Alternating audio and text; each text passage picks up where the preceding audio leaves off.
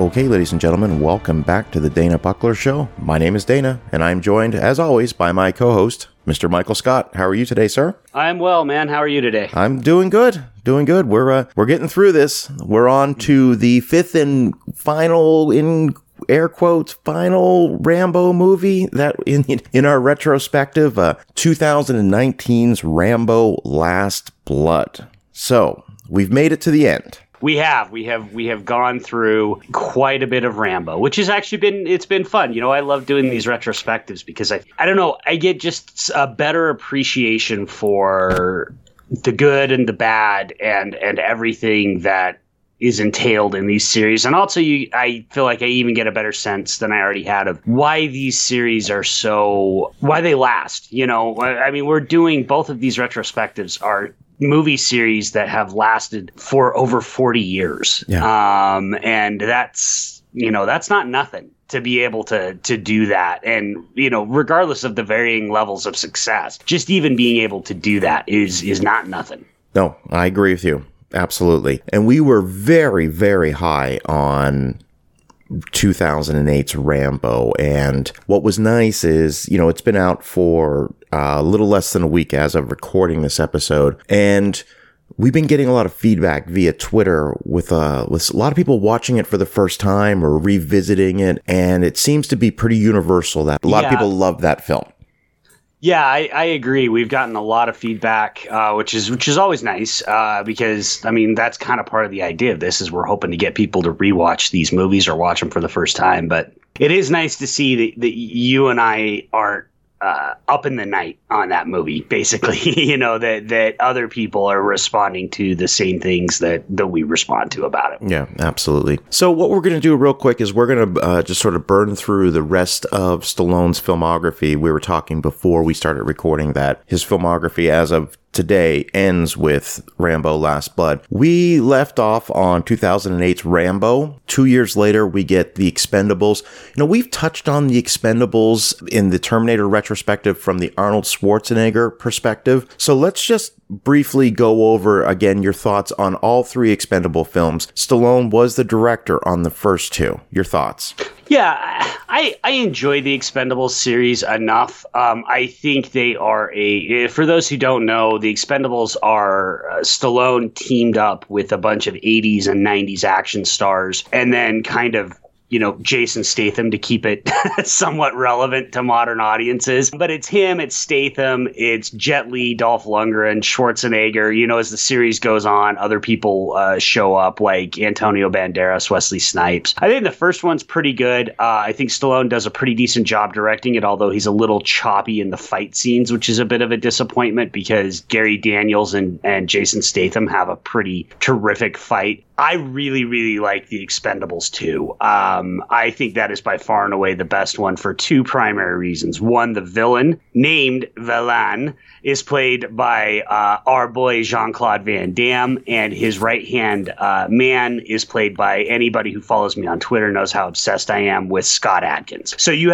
add Van Damme and Scott Adkins to the Expendables formula, and I think that kicks it up to a whole new level. Plus, Simon West is a better, I don't want to say he's a better director than Stallone because I don't think he is, but I think he's maybe a bit of a better action director. The action's cleaner, the fight scenes are better. Expendables 3 is not, I think, great. I think Stallone got a little he brought in a whole group of younger action stars that are arguably not even action stars. He brought in a sleepwalking Harrison Ford. Mel Gibson's in it. I think Banderas and Snipes are pretty terrific in it. They might be the reason to watch it, but I really do like Expendables 2 as an action guy quite a bit. And I think I touched on this during the Terminator retrospective. I saw The Expendables and The Expendables 2 in the theater. Opted not to see the third one. And I think looking back, my logic was, oh, well, this one's PG-13, so I'm not interested. And then I eventually did see it, and I agree with you. It's a cleaner film as far as, being able to realize or recognize what's happening on screen. But if I was pressed to pick one, I would agree with you that the second one is the best of the series. So I mean, Van Damme's just so great. He's so great. He is. And he's having a blast as playing the bad guy in it. And I think he really brings a whole different energy to the table than the villains in the other two movies. And not to go too far off topic here, but Van Damme needed to be in Expendables 2. His career had pretty much been relegated to the straight-to-video market for a while, correct?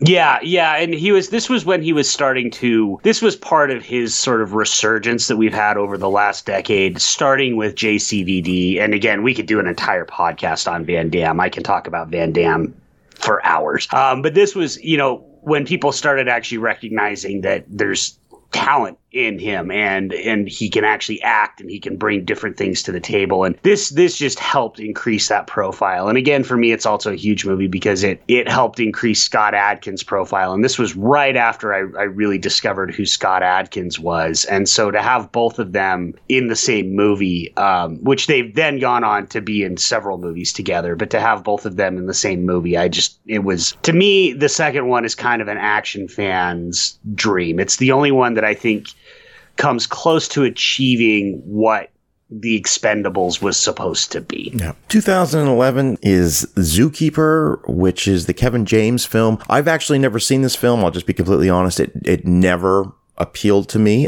So I don't know if it's good or bad. It didn't seem like something that I would want to see. I know Stallone voices one of the animals. For those who haven't seen it, this is Kevin James plays a zookeeper who can communicate with animals. I think that's what I picked up from the trailer, but I know Stallone voices one of the animals. Have you seen Zookeeper? I have not. Longtime listeners of the show will know my feelings on most comedies, so you can probably surmise my feelings on Kevin James. So I can't tell you I don't know whether it's a good Kevin James movie or a bad Kevin James movie because I haven't seen it. All right. Well, listeners out there, just send us a tweet. Let us know your thoughts on Zookeeper, and good or bad. We'd be curious. 2012, I'm going to lump two together. 2012 and 2013, we've got Bullet to the Head and Escape Plan. Your thoughts on those films? Bullet in the Head, I thought, was a disappointment. It's Walter Hill. It's supposed to be Walter Hill's kind of big comeback.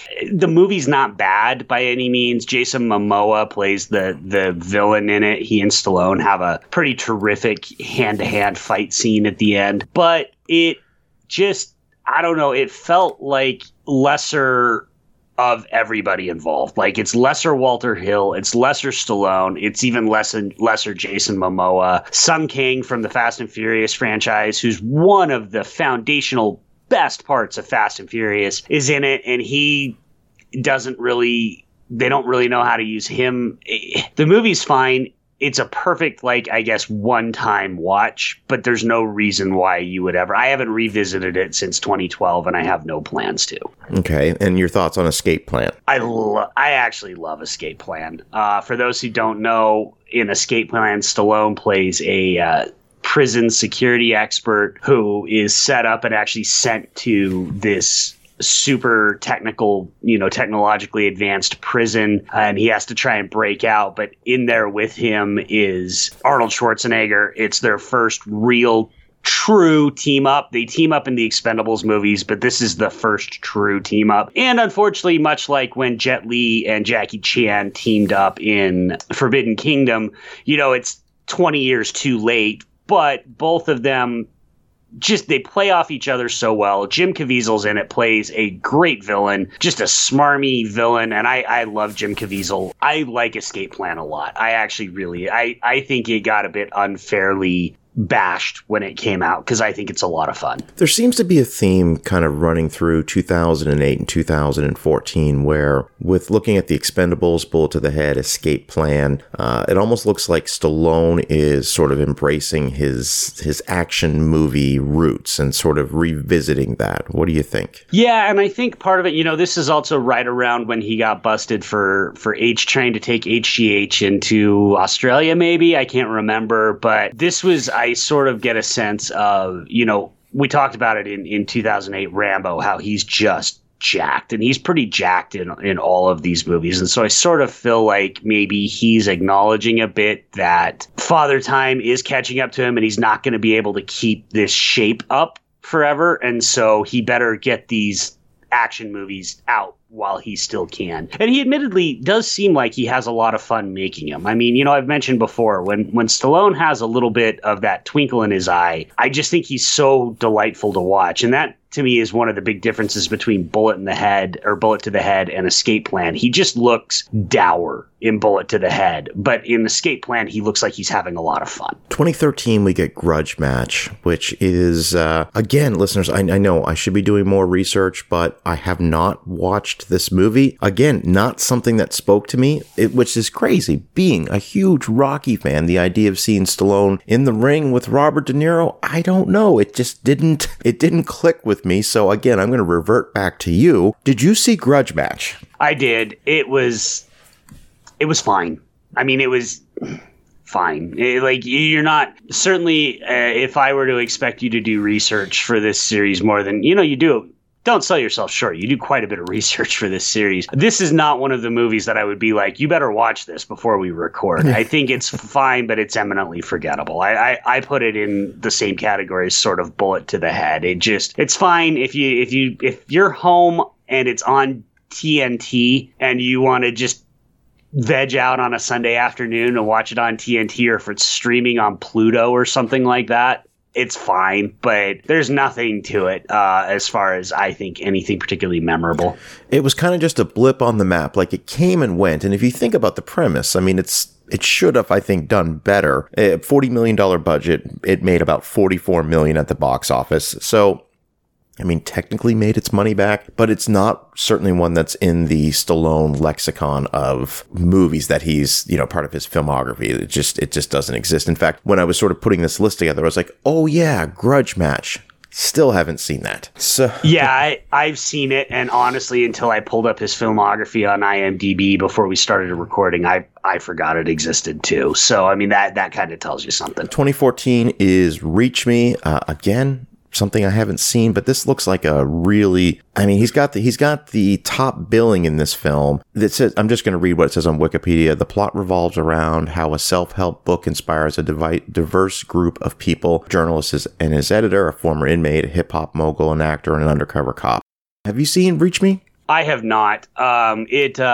I didn't even honestly know about it. It's John Hertzfeldt, who's not one of my favorite directors. He directed 15 Minutes and 2 Days in the Valley. If you look at where Stallone is, he's way down. He's got top billing, but he's way down on the cast list. I'm guessing it's probably more like maybe like a cameo or at least a small. It's definitely an ensemble movie. I will say, looking at it, it's got a 21 Metascore and a 4.9 on IMDb. So again, I haven't seen it. Somebody might love it. If you do love it, reach out. Let me know if I should watch it. It's got a great cast. I'm happy to watch it. But I think there's probably a reason we haven't really heard of or seen it. That brings us to 2015, and a monumental film came out that year. I'm talking about Creed, which was technically a sequel to the Rocky films. Stallone was in it.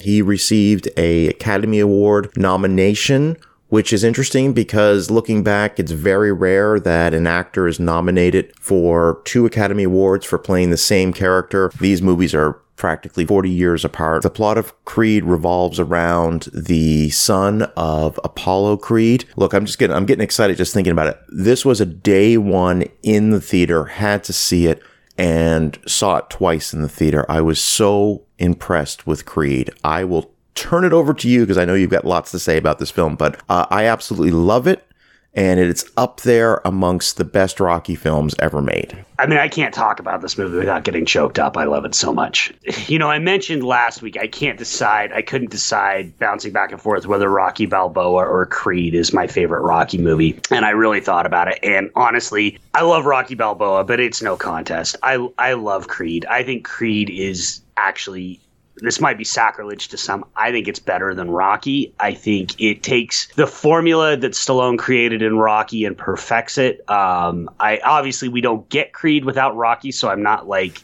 shaming Rocky in any way. I think Rocky's brilliant, but I think what Ryan Coogler's able to do in this movie, and then couple that with Stallone, again, we've used the word invested a lot with Stallone. When he's invested, he's unlike Arnold. Arnold is almost always invested. I don't know that I've ever really seen a ton of roles where Arnold is sleepwalking. He's giving 100% every time. Stallone's not like that, man. Stallone will sleepwalk through a movie. But when he's invested, he's great. And he has never been more invested, I feel like, than he is in Creed. It's almost like he knew this was his shot. He didn't end up winning the award, but he did get nominated. But it's almost like he knew this was his shot. And you couple that with Michael B. Jordan, who I think is just one of the most exciting, dynamic, interesting actors working right now. Man, you've got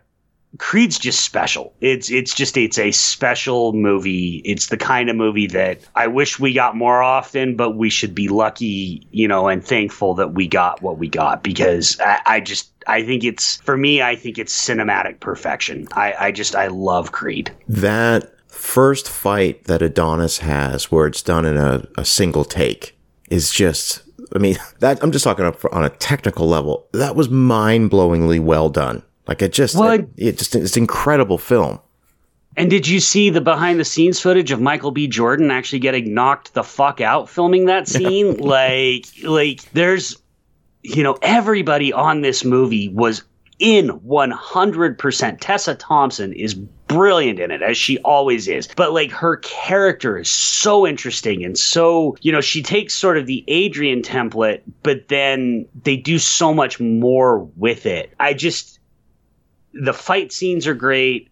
The emotion and the heart. If I think there's a couple lines in the last fight that, like I said, if I even think about them, I start getting choked up. The mandatory Rocky montage, training montage is probably my favorite montage of all the Rockies, just because we're not talking about Creed, so I don't want to get into spoilers for people who haven't seen it, but given the context of how the training montage happens, I think it's so perfect. It's so well done. Ryan Coogler went on to direct Black Panther, one of the best Marvel movies. Like, dude's legit. He's got legit skills, and this movie is just, like I said, I can't not talk about it highly enough. Let's bounce up to 2018 with Creed 2. Another thing that came out around Thanksgiving weekend of 2018. I actually saw it on Thanksgiving Day. And look, I really like Creed 2, but I recognize that it's not Creed.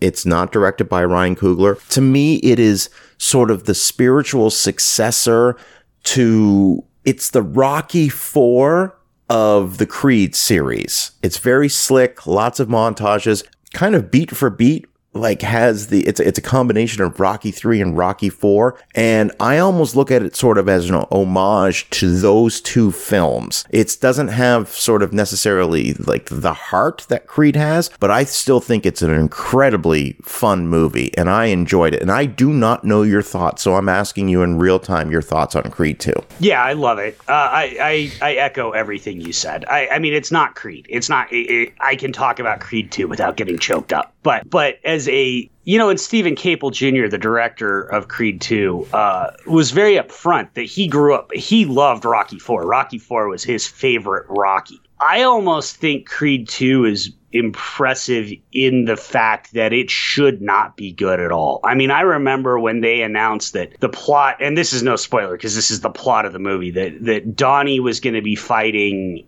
Drago's son. I just rolled my eyes. As did I. Here goes Stallone again. Like, here goes Stallone just having a hit and then fucking it up again. But the reality is they pull it off. I think it works. I think as a mirror to Rocky IV, it works pretty terrifically, especially, this is a minor spoiler for both, but the idea that in both movies, Rocky and Donnie, they have to strip back down to basics.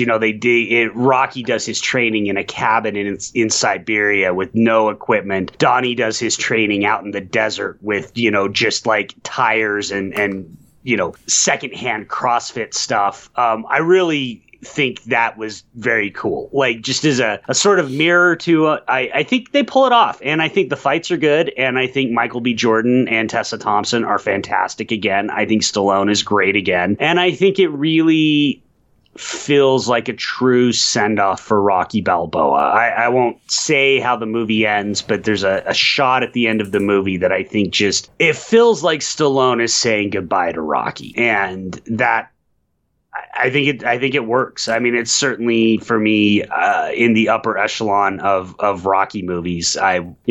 I could watch it and Creed as many times as I can hit play on the Blu-ray player. So what was interesting is, you know how I am about movie theater experiences. And when I saw that, I saw it, I think, yeah, it was definitely Thanksgiving night when I saw that film. And the intro, Adonis's intro to the ring during the final fight, like the crowd, my crowd in the theater is cheering on like it's an actual boxing match, and they're cheering during the fight.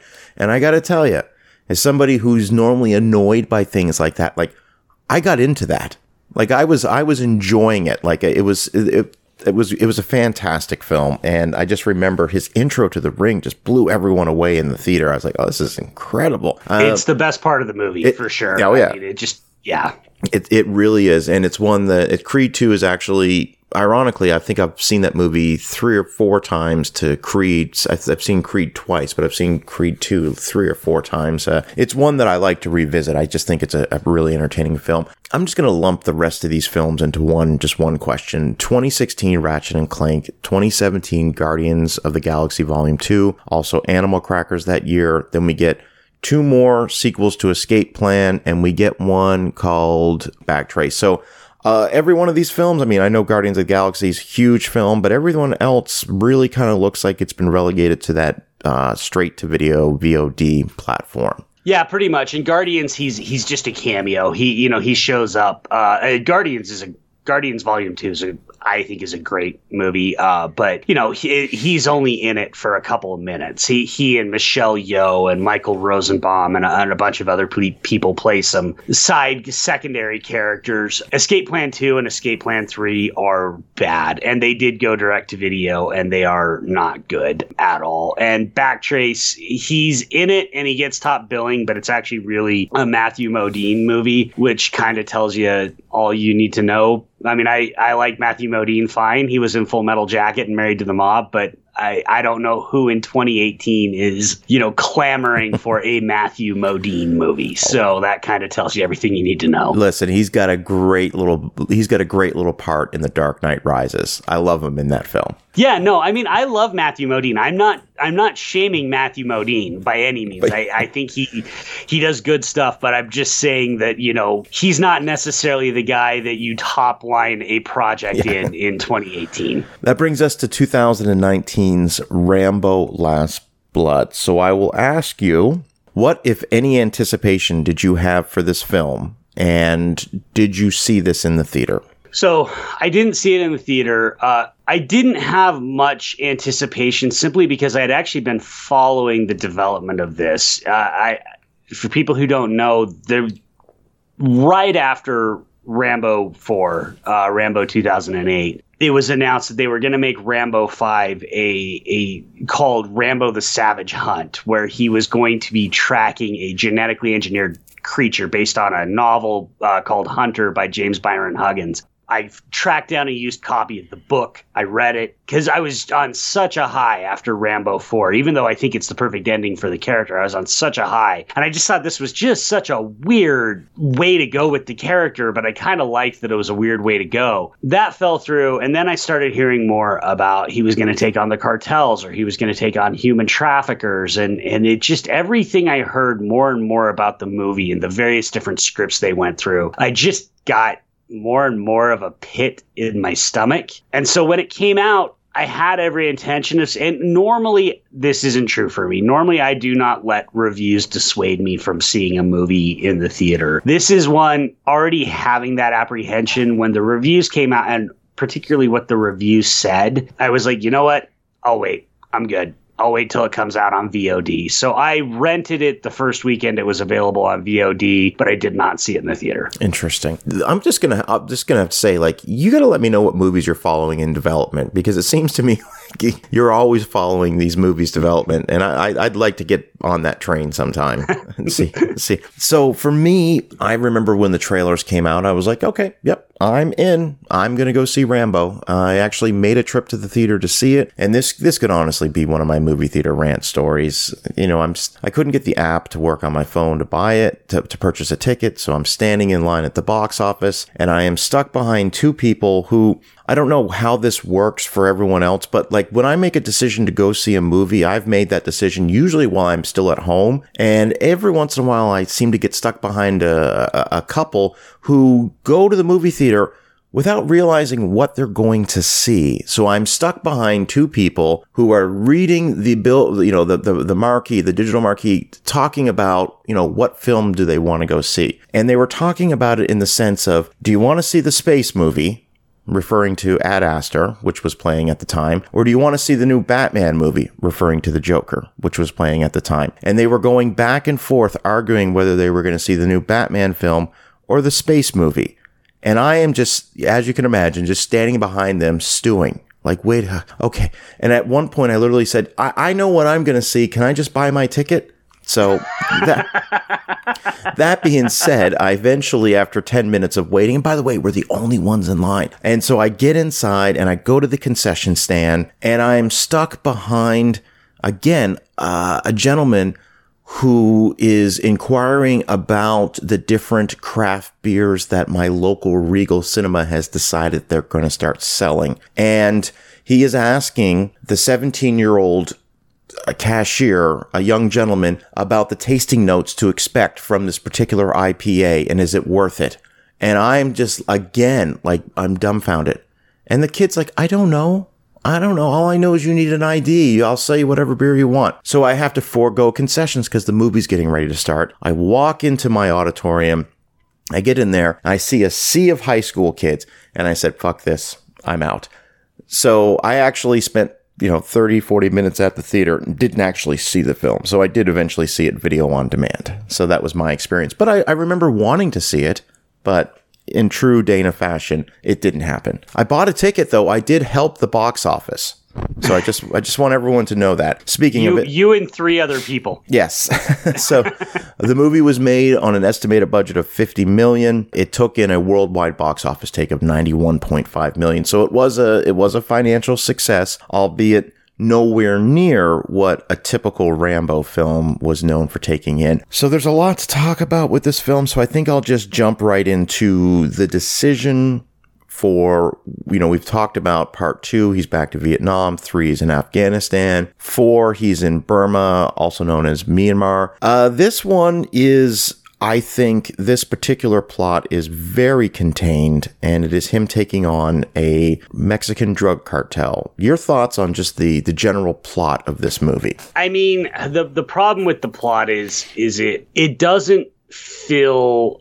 For me, it doesn't feel like Rambo. I'm going to talk more when we get later about David Morrell, the author of First Blood, the writer of the novelizations of Rambo 2 and 3, and he actually worked on a version of the script of this movie. I'll talk a little bit about his somewhat famously incendiary comments about this movie. But the one I'll bring up right now is he points out that there's nothing in this movie. You could call him John Smith or John Johnson, and the movie doesn't change. There's nothing about the plot of this movie that feels like it has to be Rambo. It could be anybody. To be honest with you, I actually think a few years earlier, Jason Statham started a movie called Homefront, based on a novel, that feels more like a Rambo movie than this one actually does. They have similar plots. Instead of taking on human traffickers, he takes on meth dealers in Louisiana. But his character feels much more like Rambo and behaves in a way that I feel is much more Rambo-esque than there's just nothing in this movie that feels like this guy needed to be John Rambo.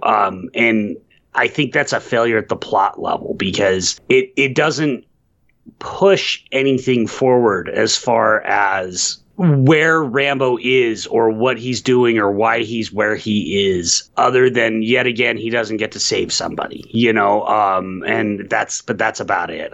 I'm just gonna warn everybody listening, I'm gonna be a little all over the map on this one because I have a lot of thoughts on this movie, but I don't quite know how to bring them all together. But what about you, Dana? What are your thoughts on the plot? I'm gonna echo a lot of what you said there because the first time I saw this film, I was just kind of like, okay, I guess that was it. I'm done. To revisit it for this podcast this morning, watching it, that's exactly what I was saying to myself. Like, this is not Rambo. And I guess we should get into Stallone's portrayal of the character of John Rambo. But the same thing popped in my mind. I said, well, this is not a Rambo film. And he's really not acting like the Rambo I've seen in the previous 4 films. He's just Grandpa John, on the farm. And I was just sort of like, this is perplexing. I'm right there with you. Like, I was kind of at a loss for words watching this film today. So let me ask you this. Stallone's performance as the titular character, John Rambo, I already feel like I know where you're going to go with this, but your thoughts on how Rambo has evolved since his character in 2008's Rambo? Well, this is the tough part, right? Because as we talked about last week, Rambo's story, he comes full circle in Rambo 4. Like, it ends. His story ends. He goes home. He's earned his trip home. So to pull him out of that, it would have had to have taken something, I think, pretty spectacular, and what we get is instead a guy who doesn't feel like he's evolved a ton. The whole point of the end of Rambo 4 is he's laying the war down. It's no longer his war. It's no longer his fight. He's going home. We immediately get into this and he's building tunnels, which admittedly the tunnels are very cool. The tunnels are going to be one of the high points of the movie, but it's kind of like this weird thing where he's building these tunnels like a crazy man, but then is acting like just Uncle John or Grandpa Joe, like you said, Farmer John. And I just feel like this plot is, and I'm not even going to touch, some of the more problematic aspects of it, but I just feel like this plot is the product of 17 different scripts all getting distilled down to like their lowest common denominator, with no thought for the character, no thought for the story arc, no thought for how it fits in the series. Because say what you will about Rambo 3, and I had a lot of complaints about that movie. At least it's like, that's a recognizably Rambo movie. Like, it's got Troutman and it's got him doing cool stuff and him being tortured. Like, it's recognizably Rambo. If you showed this movie to somebody and cut out the opening title card, because his name's only mentioned twice, you deleted the 2 times his name was mentioned, and cut out the opening title card, why would you think it's not a bullet to the head sequel? Yeah. Or, a random Expendables side story, like, it just doesn't feel at all like Rambo to me. When we first see him in the tunnels at the beginning of the film, he has a momentary flashback of what I interpreted as sort of a PTSD flashback of his experiences in Vietnam and other experiences. And I said, oh, this is good. Remember my thought the first time I'm saying, okay, so he is forever battle scarred from what his events, he's gone nuts. He's building tunnels. He's having flashbacks. We never really see that PTSD flashback come back to haunt him in any way that's going to sort of inhibit his ability to carry out what his mission is for this film. It's kind of just like a quick, this is what he's been through. Remember everybody? Okay, now he's going to be completely different than anything we've seen him in before. Yeah, I actually don't have anything to add. I think that's perfect. Yeah. That's completely on point with, again, folks, we don't like to lay our cards on the table too early, but it's going to be a little tough with this one, at least on my end, to not, I promise you, I have good things to say about this movie, but I think you're already vibing how I feel about it. Yeah. And it's like again, I thought, okay, so he's crazy. He's nuts. He's building tunnels. But no, that's really just a hobby. I know this because when Gabrielle's having a party, he tells her, oh, bring your friends down there. Show them the caves. It's just like, I saw how they were kind of setting this up, and I thought this is good, but it never goes in that direction. What did you think about the performance of Gabrielle, the character of Gabrielle? So she is sort of what happens to her becomes the inciting incident in this entire film, and then we can kind of delicately touch on what the plot of this film is involving Gabrielle. Yeah, I mean, I think she's a very for somebody who's relatively young, she's done a lot of work, done a lot of TV work and stuff. I think that she does the best she can with the role she's given. I don't have any problems. Yvette Monreal, I apologize if I'm mispronouncing her last name, is the actress's name. And nothing I say is negative about this movie is on her performance. She's in Stargirl. She plays Wildcat in Stargirl. She's actually pretty great in that. I think she does the best with what she's given. But I have a lot of problems with the role that her character plays in this movie. And let's get into it. This is basically spoilers for the movie. If you haven't seen it before, Gabrielle is in search of her estranged father. She is warned by Rambo and by her aunt, don't go to Mexico. He's a piece of shit. He doesn't care about you. She subsequently goes and, through a course of events is abducted by a Mexican drug cartel, which from my impressions of the film are just getting into sex trafficking with women. They're meeting with another cartel leader, and they're talking. There's a line where they're talking about how they exported 17,000 women last year alone, and it's just creepy. Like the whole plot of this film is it's disturbing. But she is kidnapped by the cartel, and she is forced into a sex trafficking, prostitution life. And Rambo, he goes to Mexico to find her. He ends up getting his ass kicked by a group of by the cartel leaders. They let him live. He rescues her. He kills a couple cartel members. They come back to the farm, and we get this big showdown. I love the idea of Rambo taking on a drug cartel, but this was just, for lack of a better term, just a sleazy way, I think, to go about it. Yeah, and again, spoilers, we always do spoilers on these, but just a reminder, folks, we're going to spoil the hell out of this movie. Yeah, first of all, could this movie be any more of a Taken knockoff?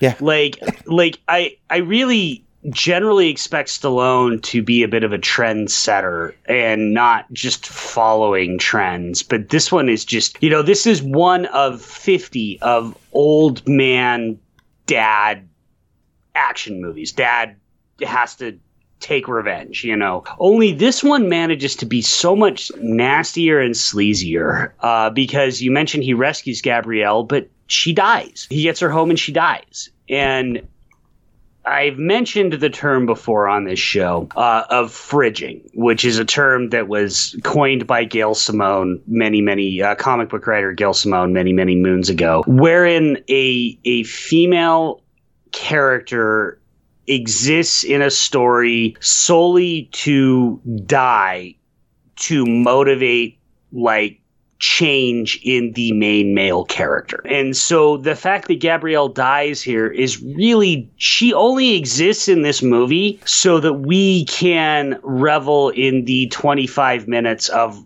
Rambo, utterly killing the shit out of cartel members in the finale. That just left such a sour taste in my mouth, because even back in Rambo 2, dying, they had a connection. Julia Nixon was great. They had a connection, and like I said, in the book, they're even stronger. Their relationship is even stronger. She dies, but that feels so much more like, once again, that is a friend or somebody that Rambo cares about that he can't save. I feel like that's maybe what they were going for here, but it doesn't land. It just feels gross. And then we're supposed to take joy when he wreaks his, unholy revenge on all these cartel members.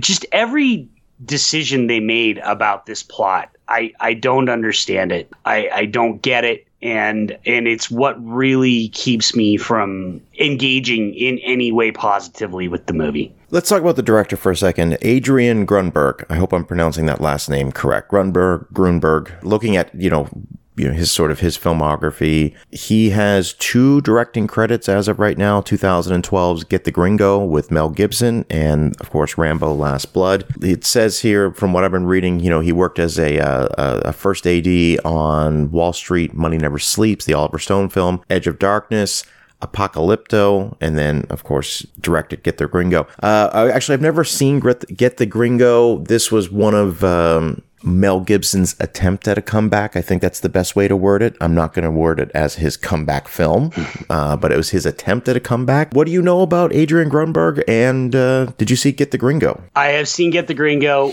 It's fine. There was nothing about it that actually, I should say there's something about it that gave me pause because, again, it's a Mel Gibson attempt at a comeback. What's weird is, on the flip side, I will say Adrian Grunberg is a hell of a first AD. I mean, you mentioned some of his movies, but he was the first AD on Master and Commander, Man on Fire, Jarhead. He was the first AD on the Wachowskis' Sense8. This guy is a hell of a first AD. So I think there's real talent there. I just don't see how he went from Sense8 to Narcos Mexico, and has been first AD on all 3 of those series, and all 3 of those series are immaculately well done series. I don't see how he keeps getting those jobs if he's not bringing something to the table. I will say I didn't see a lot in Get the Gringo that he brings to the table, and I certainly don't see a lot here, other than, I guess I'll give credit where credit's due. He can shoot an action scene. The action scenes in this are, I think, pretty well done. Before we get into things we like and don't like about this film, I want to ask you a couple questions, of course, about David Morrell. I did something a little unique today. I have Amazon Prime. For those listening, this movie is available on Amazon Prime, part of their streaming. It's streaming. It's not something you have to pay for a rental. They offer multiple different versions. They offer just the standard theatrical cut. They offer the theatrical cut in 4K UHD, and they also offer the extended cut. The extended cut is about 14 minutes longer. Is that right? Somewhere in that neighborhood, 12 to 14 minutes longer.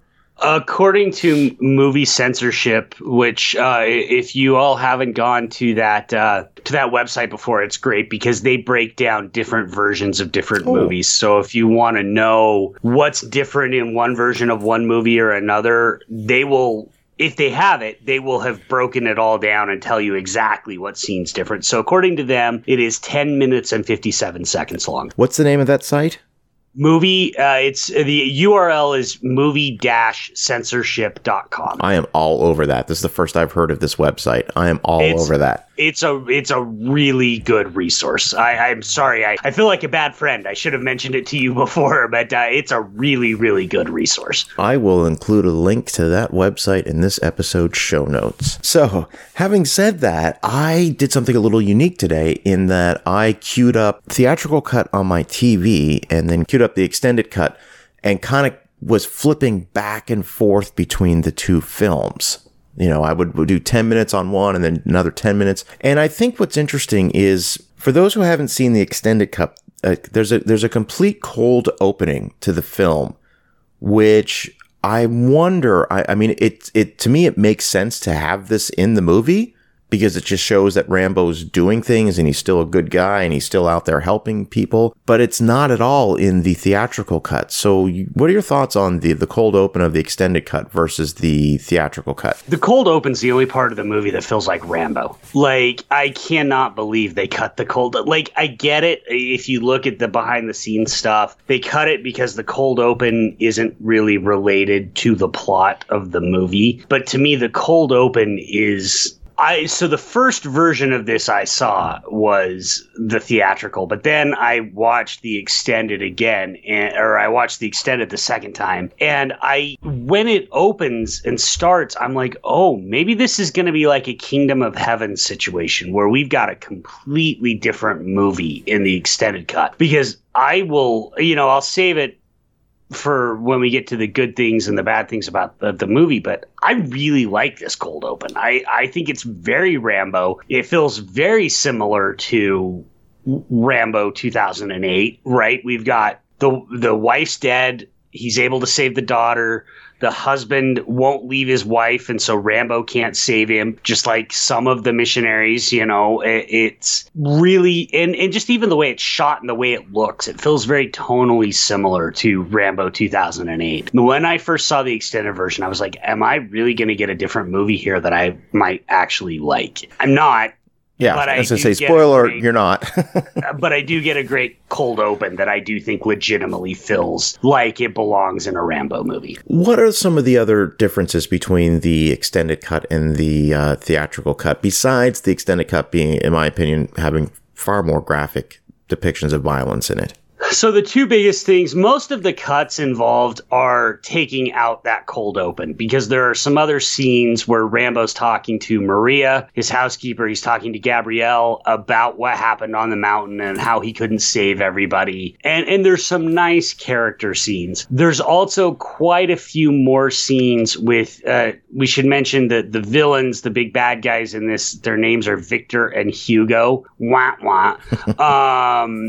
Like really, you're gonna go with a Les Mis reference in a Rambo movie, but nonetheless, like Victor Hugo there's a lot more scenes of them interacting, so we get a little bit more of their relationship, which is important to flesh them out. But I will say it doesn't make them any less just cliched, scary Mexican drug dealer bad guys. But I think the scenes are okay. Those are really the only big changes. And like you said, Dana, the violence is a little more amped up in the extended cut. All in all, other than that cold open, I don't think there's a ton that is really noticeably that different. People are going to watch this film. We can't stop them from watching it. Oh, I hope I didn't show my cards too early there. But if you were going to recommend somebody watch a version of this film, would it be the extended cut? My answer would be yes. Yeah, 100% yes. So I was going to rewatch the extended cut, but I actually decided to rewatch the theatrical before we recorded this because I still had a good enough memory of the extended cut. I wanted to see how the theatrical worked, and there's no question. The handful of things I actually like about this movie, most of them come from the extended cut. So if you're going to watch it and you're going to give yourself the best chance to watch the best version of Rambo Last Blood, watch the extended cut. What did David Morrell think about this movie? Oh boy, did he hate it. So I mentioned earlier he had worked on a version of a script with Stallone, and then apparently Stallone, I guess, just kind of, new phone who dissed him. Like he just stopped talking to Morrell, and Morrell kind of dropped out of the process. And so he saw it at a preview and went on quite a Twitter rant. I won't read every tweet, but I'll read some of the ones that I think are important. First one he tweets out is, "I agree with these Rambo Last Blood reviews. The film is a mess. I'm embarrassed to have my name associated with it. I felt degraded and dehumanized after I left the theater. Instead of being soulful, this movie lacks one. I felt like I was less of a human for having seen it, and today that's an unfortunate message." Oof. Wow. Yeah. He brings up, and I actually tracked down this, a little bit of a pun there actually, but I tracked down this movie Trackdown that he brought up, that he says is basically the exact same plot. It's a 1976 movie starring James Mitchum, and he says it's the exact same plot. Rambo Last Blood is just a 70s grindhouse exploitation film with cheap sets and an awkward direction, but without the soul. And I will say, it is pretty much the same movie, and Trackdown's better. Okay. Trackdown's really hard to find. Shout Factory put it out on DVD a while ago. I rarely advocate this, but you can find it on YouTube if you want to see it. And Trackdown is a better movie. And James Mitchum's character almost feels more like he plays a rancher from Idaho, I think. His niece goes to LA to become an actress, ends up Inhuman, getting human trafficked and gets, not really spoilers,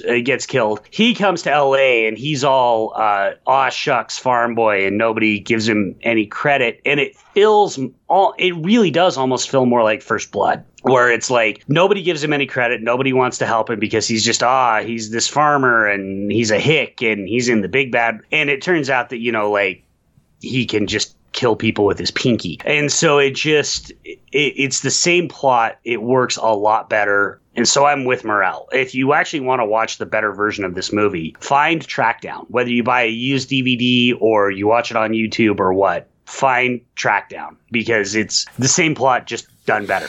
I'm all over that. I'm going to watch that tonight. That sounds really interesting. Yeah, it's and again, it's a 70s movie, so it's obviously a lot slower paced, and know that. But I know you, Dana. I don't need to tell you that. You love your 70s movies, Absolutely. So you're not somebody that I need to warn about 70s aesthetics and stuff like that. I think you'll like it. I'm all over it. That's awesome. So let's go over some things we like and some things we didn't like about this film. I'll start with, I love the cold open, like you said. I do like some of the action scenes, and I'm going to be honest with you, this is going to sound crazy, but I just like Stallone, and whenever he's on screen, I'm like, I'm on board with Stallone as that action star. And, obviously, like you said, change the name of the movie, change the name of the character. I'm probably into the film a little bit more than I really am. But, I like some of the action sequences. I liked some of the performances by some of the characters. You mentioned that the drug cartel guys were stereotypical, in their portrayal. I still found them to be, what's the word I'm looking for? Sort of menacing. Like, I bought that these guys would, they're evil and they would just do whatever it takes. I got glimpses of that. So I like some of the performances, some of the action sequences were interesting. And I still think Stallone looks good on screen. Like, God, was he like 73 when he made this film? He looks good. So yeah, there we go. Tell me about some of the things you like about this film. Yeah, I'm going to echo most of the things you said. Acting is not this movie's problem. I find the characterizations of the villains to be borderline racist, but that's not the actor's fault. I think the guys that play Victor and Hugo, they bring their games. Sergio Perez Mencheta is Hugo, and Victor is Oscar Haneda. And I don't speak Spanish, so I apologize if I butcher those names. But they bring their games. They're good. They're menacing. They're believable as brothers. I felt like so I like them. Acting is not this movie's problem, with one exception that I'll get to in the negative stuff. Look, my primitive monkey brain is not going to ever not take joy out of watching John Rambo in tunnels fucking dudes up. Like by now we've talked about it. The Rambo movies kind of have a formula, right? They sort of have an opening, and then there's a bit of a middle where things go, and then 30 minutes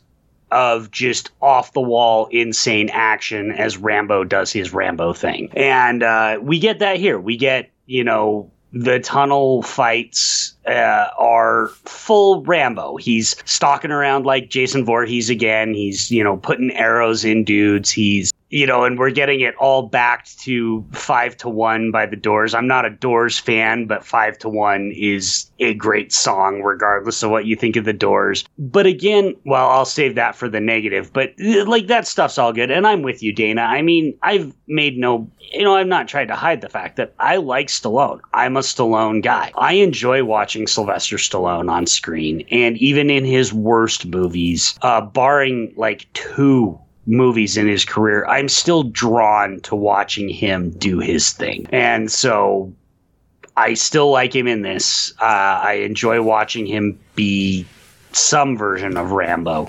The other thing I think Brian Tyler's score, again, uniformly Rambo movies have great scores, and I think Brian Tyler's score is great here. We get extensive use of the Goldsmith theme, and the other stuff he adds, I think is pretty great. That's about it for me. As far as the things that I took issue with this film, again, I'll reiterate back to what I said about pacing.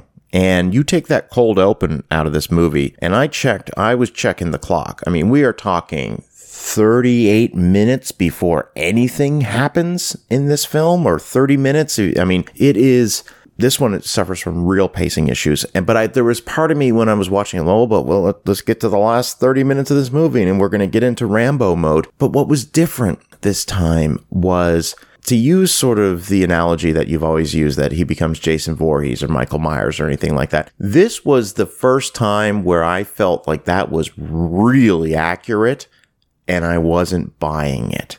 I didn't care.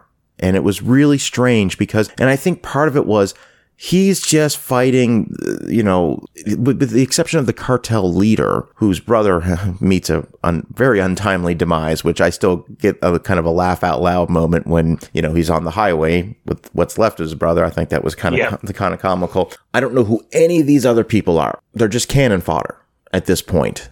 And at least with Rambo, 2008's Rambo, like, we've seen what these soldiers have been doing. We've seen how they've been making, their prisoners run across, rice paddies with landmines going. And you see why these guys are getting just taken out in droves. They're sort of, I hate to say, they're getting what they deserve. I don't know who any of these guys are that are with the cartel leader. So they're just one by one being taken out, and it just becomes very nameless. Okay. Like, I was genuinely like, okay, let's just get to the reason why we're all here, to see this cartel leader face off with Rambo. To me, it just took too long. And that sequence in the tunnels, I think it goes on for 15 minutes or longer than that. And it was just too much for me. And I just couldn't get into it at all.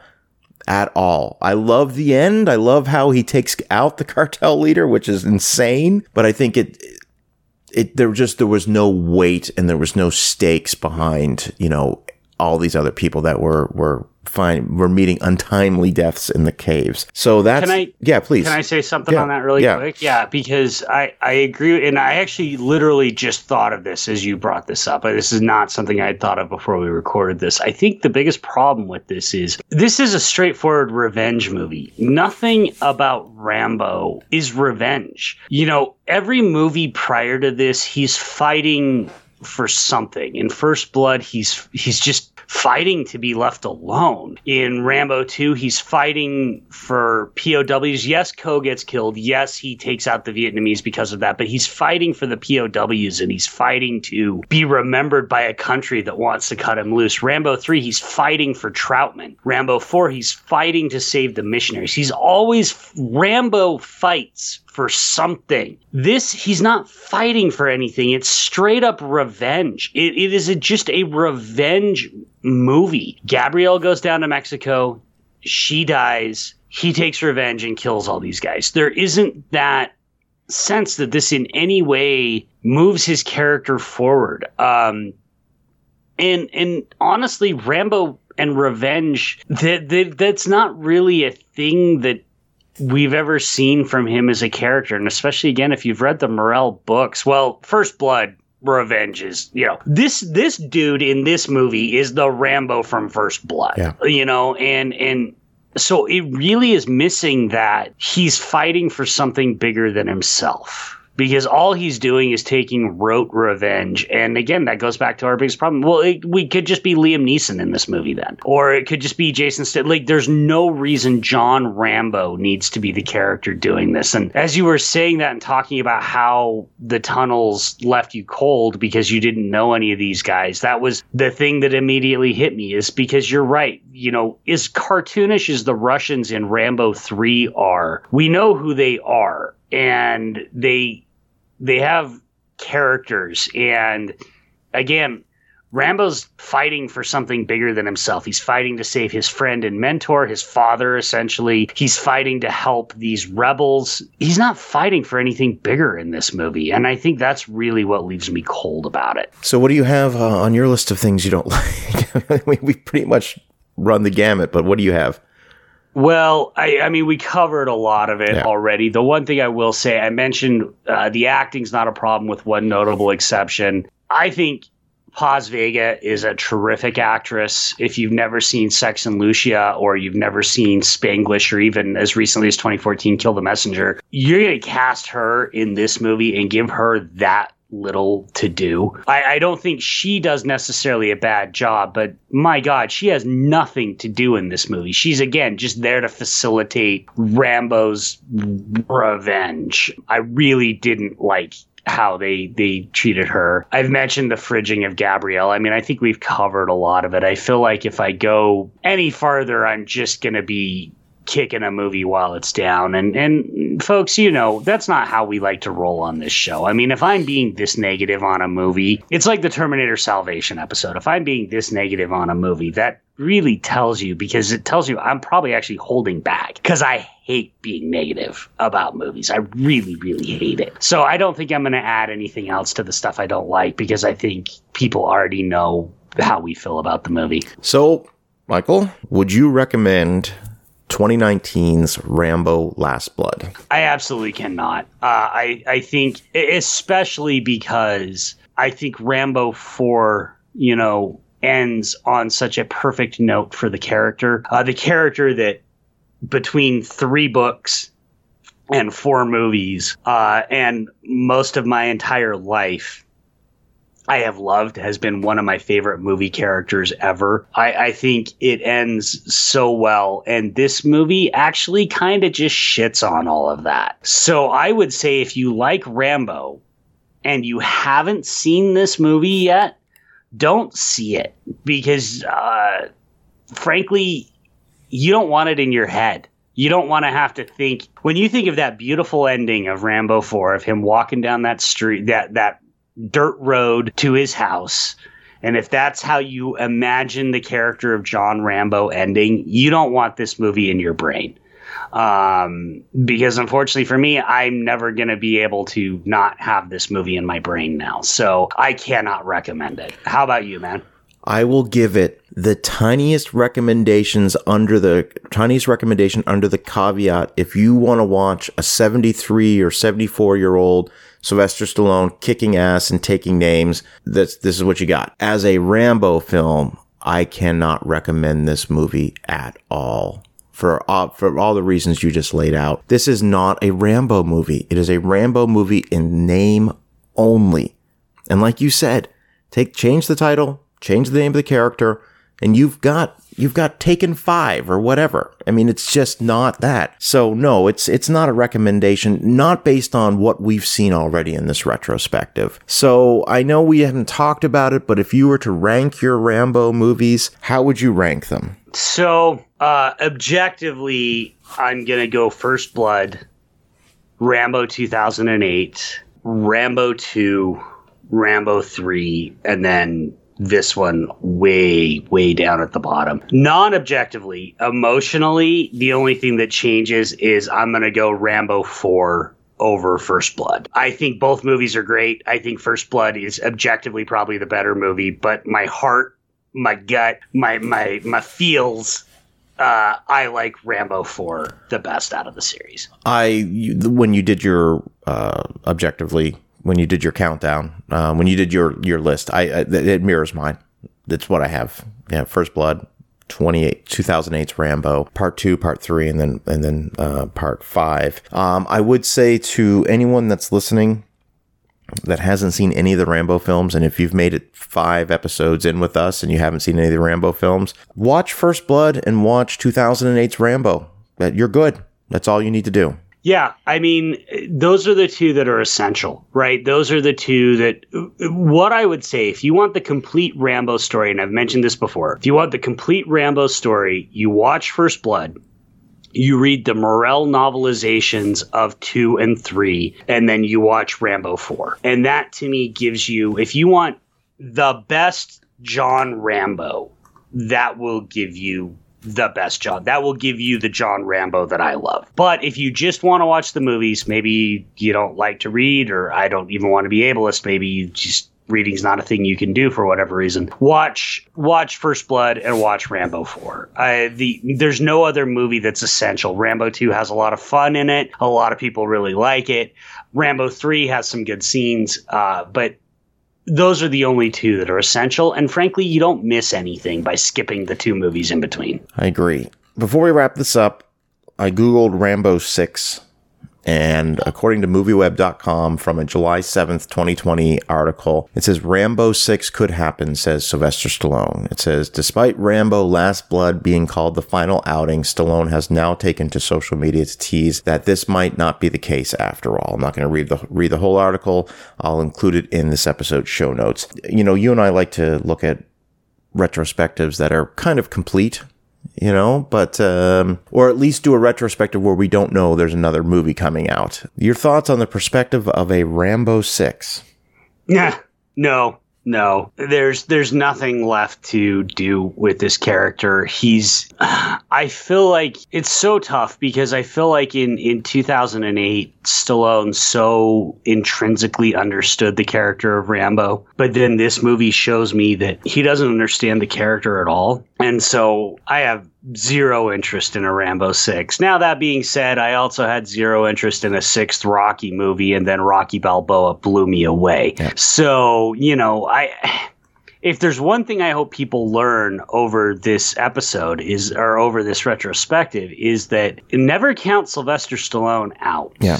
Because he has been erratic throughout his entire career, and every time you think he's done, he hits you with Rambo 2 or Rambo 4 or Rocky Balboa or Creed. You know, just never count the man out. So if he says he can make a Rambo 6 and it's, you know, I don't know. It could be one of the best Rambos.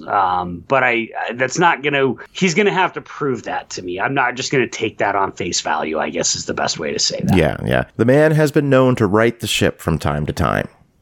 So we'll leave it on that.